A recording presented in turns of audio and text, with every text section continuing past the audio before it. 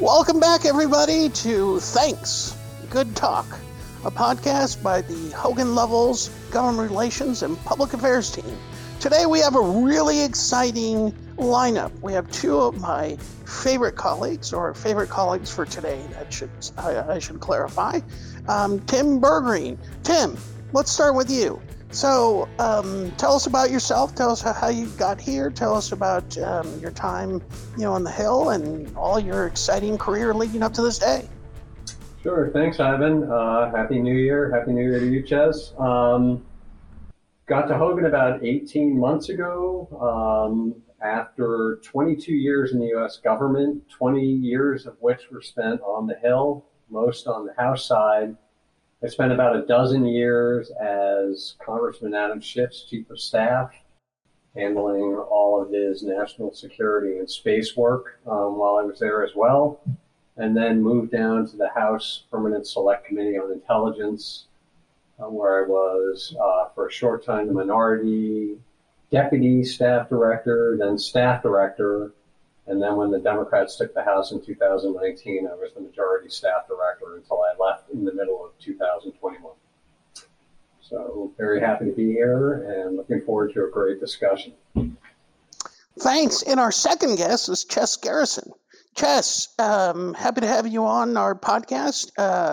Tell us a little bit about yourself. Tell us how you got to be who you are and anything else that's relevant. My name is Ches Garrison. I'm a counsel here in the Hogan Lovells Government Relations Group. I've been here for a little bit over a year at this point now.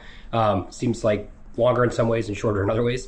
I started my career out working for Senator Ted Kennedy just out of college way back when, and worked for him in varying roles of everything from driver and advance man to working on policy on the Health, Education, Labor, and Pensions Committee. Worked for him, stayed on after he passed away, and worked for Senator Tom Harkin for about a year, then decided it was time to go to law school, for lack of anything better to do in some ways. So I went to law school at Catholic University here in D.C., worked for 2 years as a practicing lawyer, realized I'd made a huge mistake and did not want to be a practicing lawyer anymore.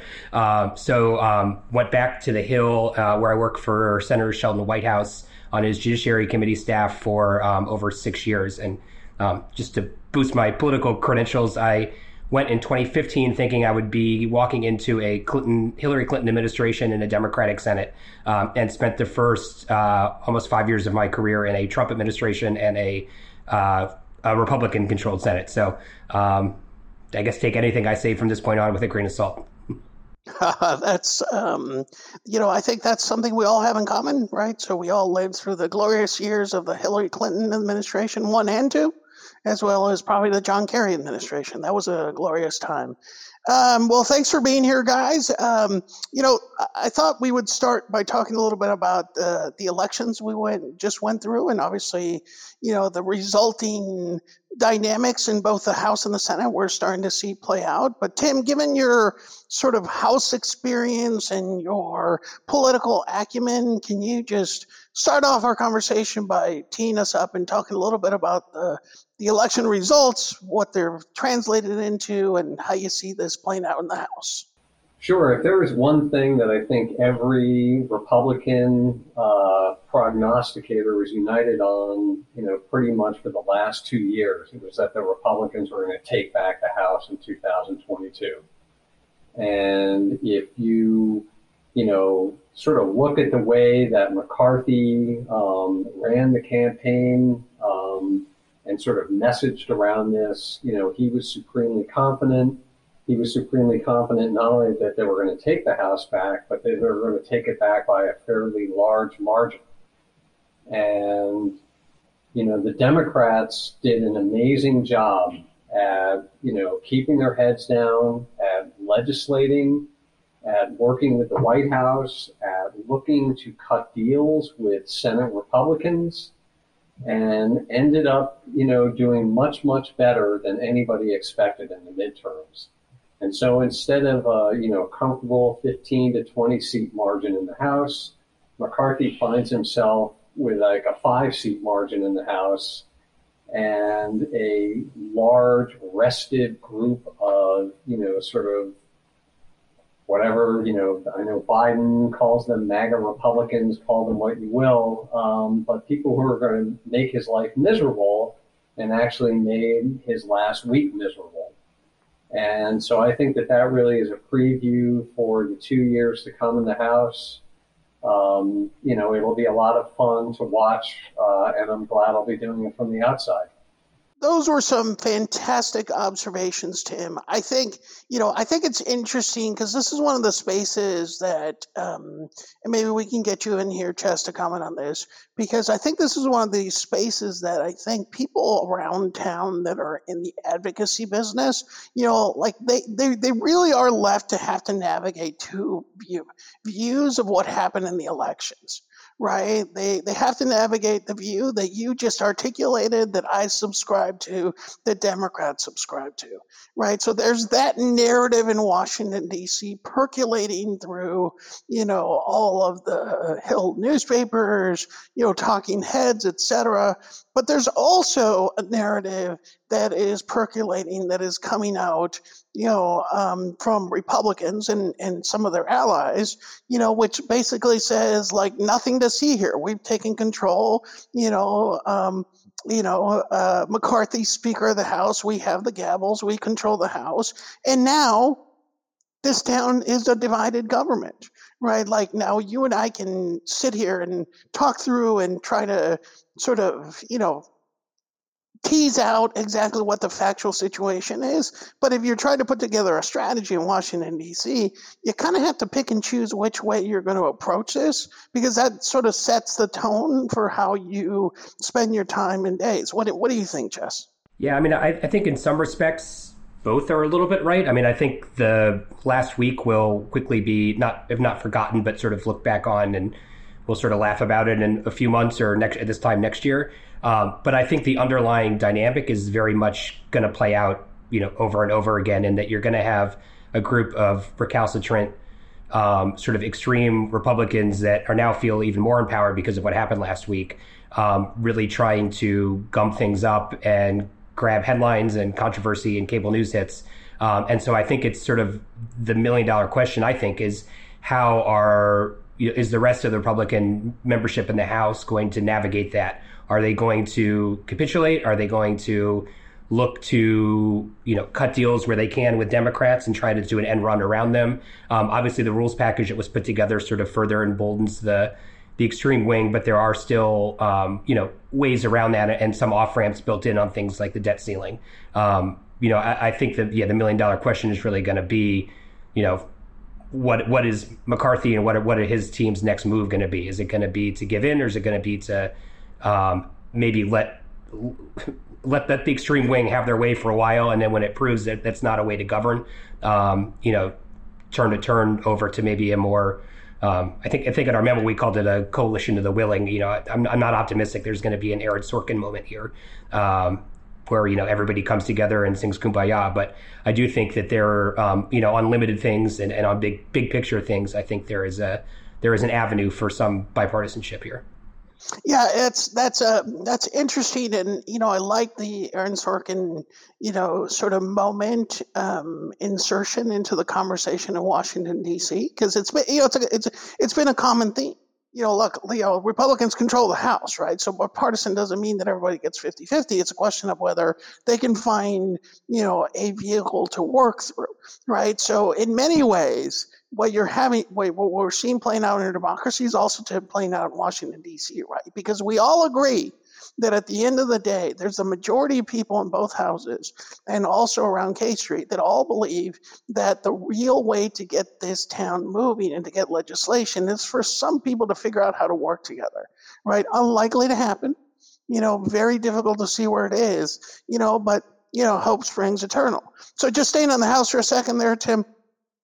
And I have a little bit of House experience, but because it just sounds better from where I sit to say that I'm a creature of the sort of rarefied air of the Senate, right? I tend to have sort of a view of the House, where I look at the House and I look at all this turmoil and I look at all of the sort of angst that's going on, and I think to myself, isn't that the way the House always acts? Isn't that the way in which sort of the founders acted is to a certain extent the temple that they have, isn't that natural? Oh, absolutely. I mean, from, the beginning of the Republic, in the drafting of the Constitution, the House was always envisaged as the body where sort of the passions of the moment were going to be, litigated, and sort of the first cut of policy, and then go into, I think it was called like the saucer or whatever of the Senate to cool down a little bit. That's all well and good, but what you have now is an institution where the speaker and his majority team are in danger of losing control of the chamber and essentially having their entire agenda hijacked by a fairly narrow group of people, and it has led to members on both sides and people downtown to start looking at alternative means of passing legislation, most notably the debt limit increase, which is going to come at some point in the first probably 6 to 9 months of this year. And so that, I think, is the real concern, and I think that's where the difference lies is, it's one thing, to be rambunctious and another thing to be sort of almost out of control. And you saw a little bit of that last Friday, right? Yeah, but I mean, if I think back to, again, Ivan being the optimist is not the natural state of Ivan. So good thing we're taping this in the morning, but to a certain extent, if I think back to my career in Washington, D.C., there have been so many what I would call sort of crazy, in retrospect, funny, in retrospect, fun moments in the House of Representatives. I mean, I could go through the line, right, of just, speeches or votes or crazy antics or, where professors in universities sit around and think to themselves, my gosh, this is no way to run a country. I mean, I think to a certain extent, the character of the House, and this isn't thinking of a strategy moving forward, that the character of the House is to be the rowdy bunch, right? So if I had to draw a perfect picture for how this movie ends and being an optimist, I say the rowdies and the passion just create, sound and fury for the first 6 months in the House of Representatives, right? And the Senate slowly starts to put some stuff together, and they sort of meet somewhere in the middle towards the fall. Again, that's kind of crazy to think about and very unlikely to happen, but nonetheless, if you're trying to draw up the art of the possible, in this Congress, that's kind of how you have to think about it. I was just going to say, and there are scenes to work with here, right? There's, the House has pledged to do all the appropriations bills, to consider them individually and to allow amendments in a more open way than they had over the past few years. And then also, we could talk about this in a few minutes after Chess adds his comments, the whole focus on China in this Congress, both in the House and the Senate. Yeah, no, I mean, I think that, I see snippets. Right. So as an analyst, as somebody that talks to people around town, clients, former employers, friends around town, I do see, I know I sound crazy, but I do see snippets of how this comes together over time, or it can, right? As long as there's enough willing people. Now, shifting over to the Senate, Chess, you and I both come from that rarefied era of the Senate, and we've been anguished for, a couple years to see the Senate evolve and act a little bit like, well, Tim, no offense, but act a little bit like the House, right? So, all kidding aside, part of the fun of the Senate is that it's such a strong institution with such cultural norms that sort of make things, work in a way that you can't explain it to constituents. But if you're in the Senate, you can see the genius of the institution as it operates, right? And we've lost some of that. And, maybe the question to you is starting off with, how did you see the elections play out? But also, are you seeing any snippets that perhaps the Senate may go back a little bit to the institution that we all admire so much? Yeah, I think just in terms of the election, I think by and large, Democrats were pretty pleased with how it turned out. I think getting the extra vote, not a ton has been made of it, but getting to 51 is kind of a huge deal procedurally. It means they can clear bills out of committees. They can do nominations on a shorter time period without as many votes. So that really clears up a fair amount of sort of procedural headaches. I do think it's worth looking back at what was accomplished last Congress, and Democrats really got a lot done between the CHIPS bill, the infrastructure bill, the Inflation Reduction Act, sort of headlining that's a big, those are big accomplishments. And to get all that done with a 50-50 majority, I think is a huge accomplishment for Democrats. And I actually think that getting those big ticket items out of the way makes Democrats probably a little bit more willing to play ball on some more moderate bills and moderate compromises with Republicans. So I think it sort of cleared the decks of the big things Democrats sort of need to do going into 2024 to show that we're delivering for the American people. And I think can kind of open up and free things up to try to, have smaller, coalitions of Republicans and Democrats get together and work on some, it's not, I don't think they're going to pass anything as big as the infrastructure bill again in the next 2 years, but to work on other issues, I think it sort of clears the air, clears the deck. And so I am actually optimistic that sort of the timeline you set out, Ivan, in terms of, it's going to take the Senate a while to get itself organized, to get rolling, but, hopefully by, mid to late summer, there is some momentum and some legislative momentum. And I generally agree that the Senate is a different institution than it was when I worked for Senator Kennedy in the mid 2000s. I was sort of shocked when I came back after being off the Hill for about 6 years, how much the place had changed. That being said, I think for the most part, people are up there because they want to legislate and they want to, do good by their constituents. And so I think that, there can be some momentum, sort of as some sort of return to normal on some of this stuff, especially with the prospects of sort of a extremist, coalition in the House that I think rubs Republicans the wrong way just as much as it rubs Senate Democrats the wrong way. So that may sort of drive the two parties together to sort of show that, there are grown-ups in Washington that want to get things accomplished. I mean, to a certain extent, Chess, and tell me what you think here, but, to a certain extent, it feels like getting that one vote majority either way, by default created the atmosphere for the Senate to work a little bit better, right? Because one vote doesn't actually mean that you can get anything you want done. But procedurally, one vote does mean that you can clear things out of committee, that you can move things a little bit faster, that there's not as big of a logjam. So it seems like, that provides a little bit of a sort of momentum, sort of instrument for the Senate, and unfortunately, just to be clear here, momentum for the Senate, doesn't mean anything gets done in our lifetimes, right? I think that's a big difference between the House and the Senate, Tim. It's like, in the Senate, when they talk about legislating and they're talking about making policy, like sometimes they're cool and comfortable with it taking a decade. Right. Like, whereas in the House, that's just like kind of like a crazy concept, right? Like, you're there for 2 years. These guys are there for 6 years. It just creates kind of a different sort of atmosphere. But having said all that, I mean, just turning a little bit to, thinking about how, those of us that are in advocacy in Washington, D.C. need to start thinking about how to move stuff. I've always said that the most important thing, as a lobbyist, as a government relations professional, isn't necessarily that, the people that you associate with politically, are in charge. That's helpful.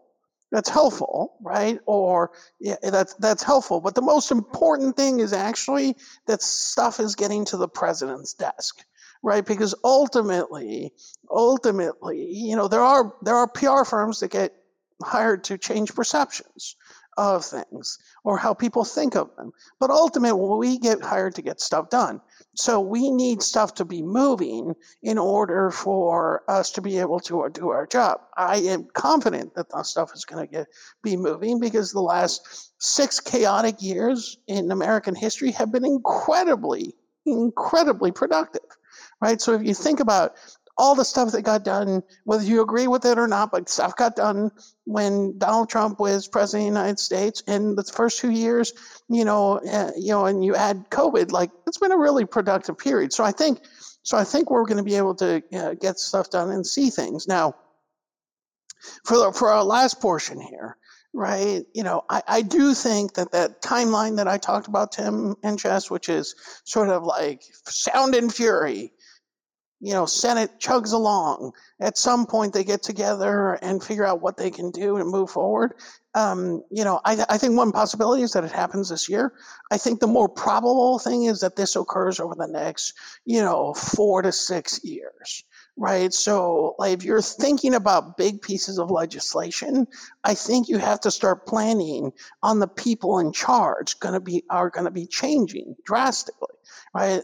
We'll start with the House, Tim, about how, your thoughts on how to start thinking about that. But I will say in the House of Representatives, I think for the next decade, the House of Representatives is going to flip back and forth because, the structural advantages that Republicans, had, leading into election cycle after election cycle are kind of gone.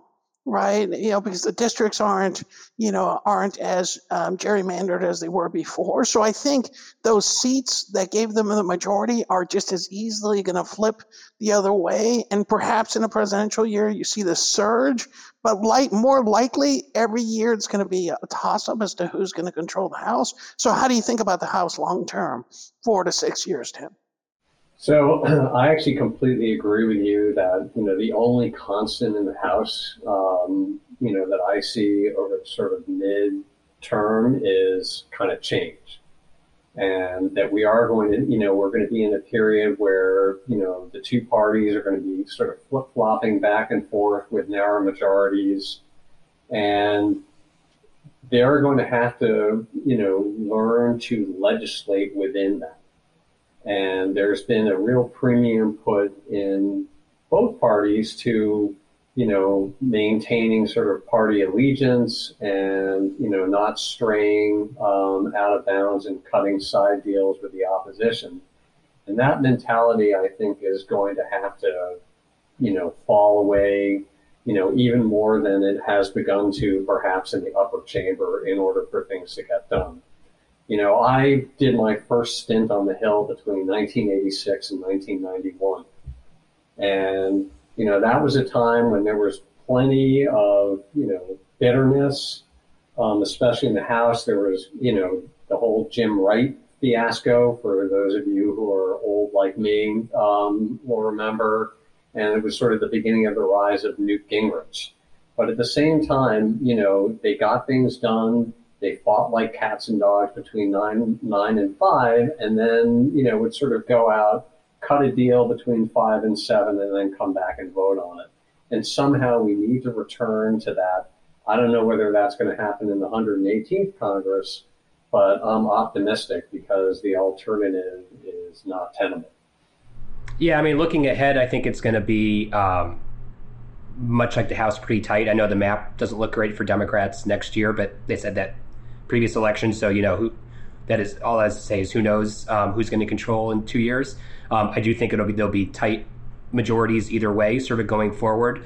And I think as some of the old guard start to retire, folks like Shelby and Leahy who left last year or this year, and looking ahead, I think there is a sort of second generation, like young by Senate standards, I guess, that are sort of champing at the bit to take control, and I think have been really turned off by a lot of the pettiness and rancor that has sort of typified the body the last 6 to 8 years.